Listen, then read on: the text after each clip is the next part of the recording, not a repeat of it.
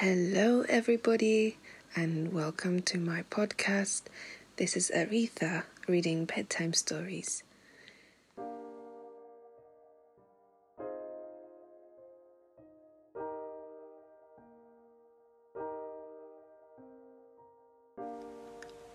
Once upon a time, a girl named Cinderella lived with her stepmother and two stepsisters.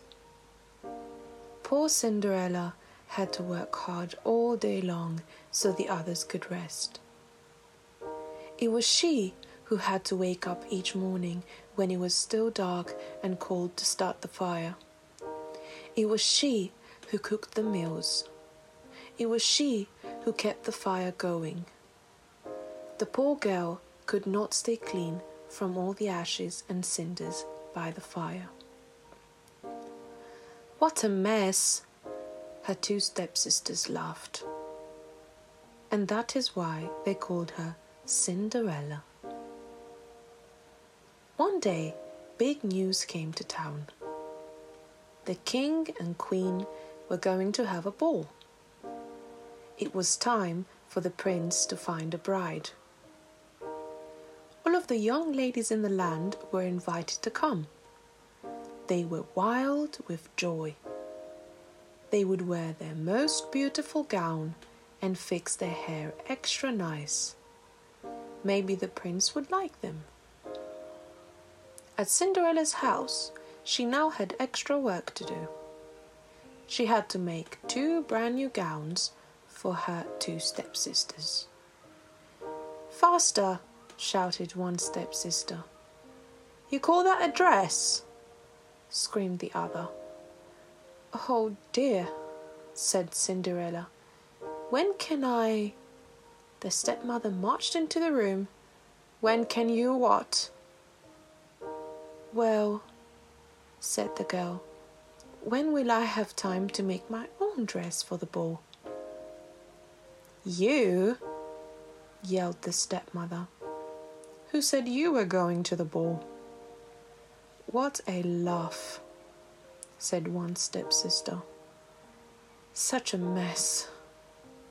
They pointed at Cinderella. All of them laughed. Cinderella said to herself, "When they look at me, maybe they see a mess. But I am not that way. And if I could, I would go to the ball."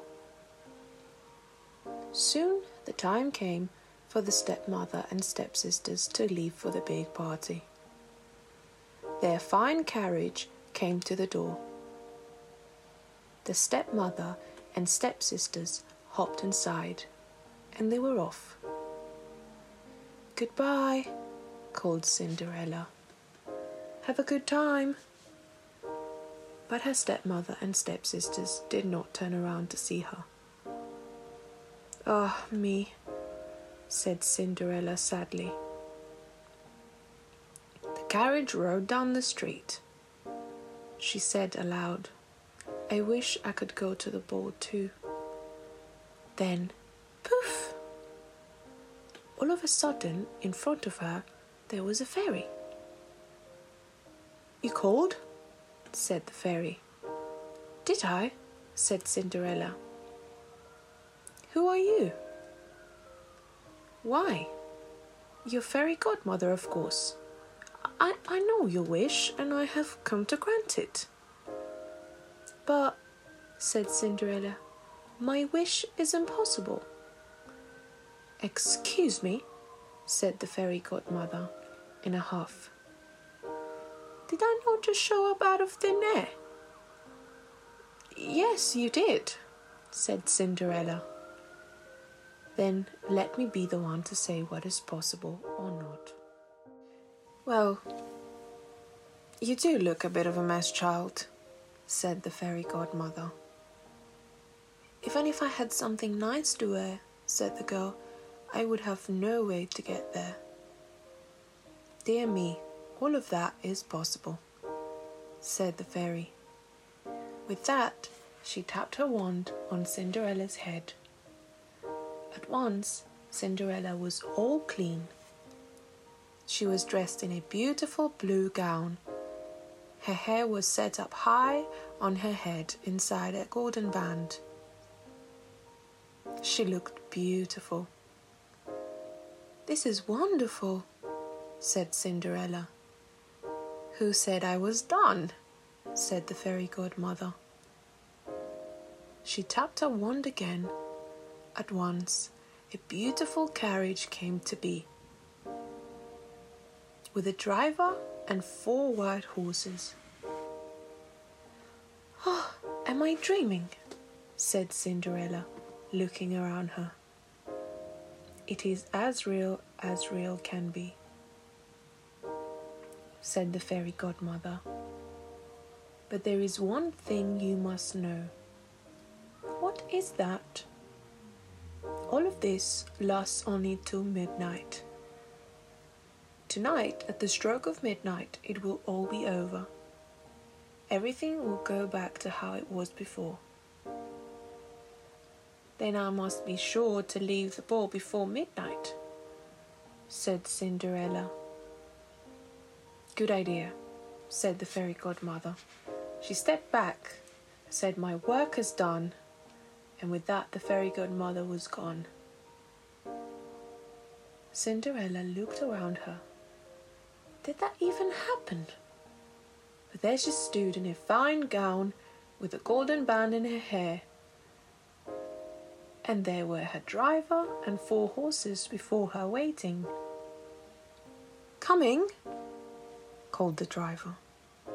She stepped into the carriage and they were off. Over at the ball, the prince did not know what to think. "Why do you have that sad look on your face?" the queen said to her son. "Look around you. You could not ask for finer maidens than these." "I know, mother," said the prince. Yet he knew something was wrong.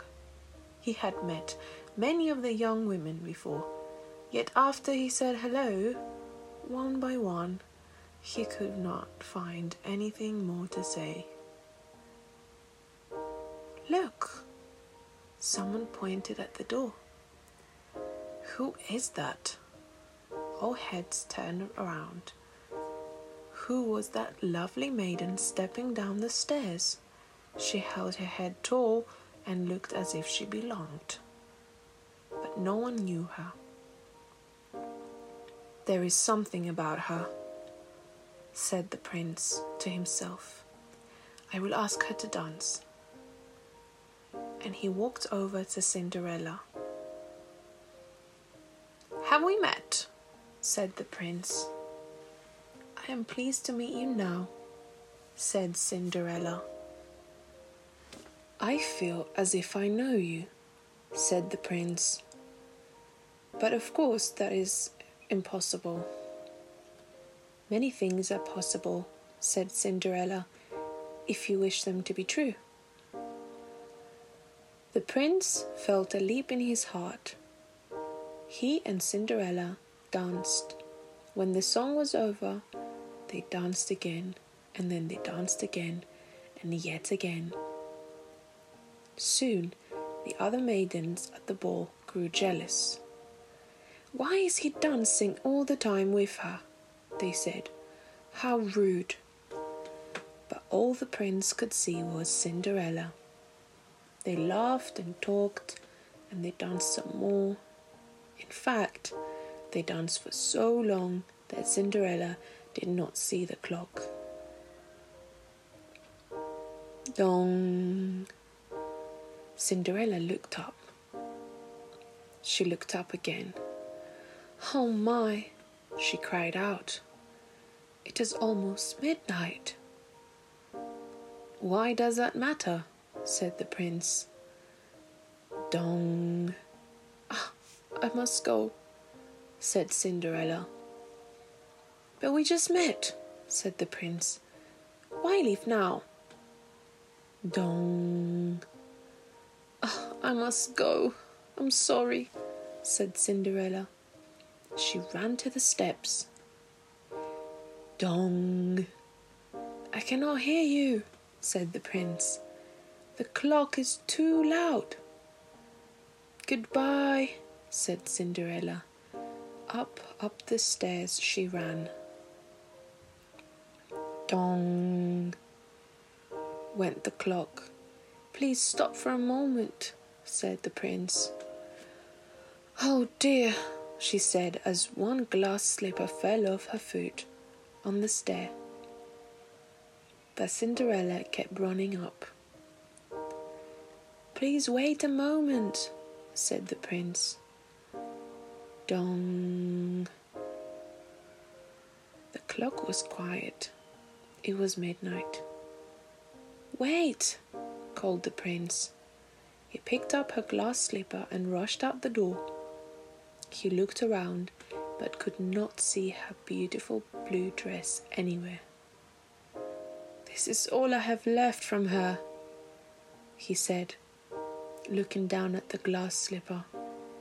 He saw that it was made in a special way to fit a foot like none other. Somewhere there is the other glass slipper, he said, and when I find it, I will find her too. Then I will ask her to be my bride. From hut to hut, from house to house, went the prince.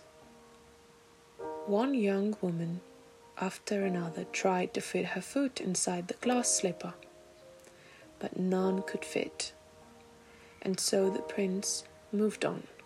At last, the prince came to Cinderella's house. He's coming, called one stepsister as she looked out the window. At the door, screamed the other stepsister. Quick, quick, yelled the stepmother. Get ready. One of you must be the one to fit your foot in that slipper, no matter what. The prince knocked. The stepmother flew open the door. Come in, prince. Welcome, she said. I have 2 lovely daughters for you to see. The first stepsister tried to place her foot in the glass slipper. She tried hard, but it just would not fit. Then the second stepsister tried and tried with all her might too, but no dice, no luck. Are there no other young women in the house? Said the prince. None, said the stepmother. Then I must go, said the prince. Maybe there is one more. And that is me, said Cinderella, stepping into the room. I thought you said there were no other young women here, said the prince. None who matter, anyway, said the stepmother in a hiss. Come here, said the prince. Cinderella stepped up to him. So the prince got down on one knee and tried the glass slipper on her foot. It fit perfectly. Then from her pocket Cinderella took out something. It was the other glass slipper. I knew it, he cried.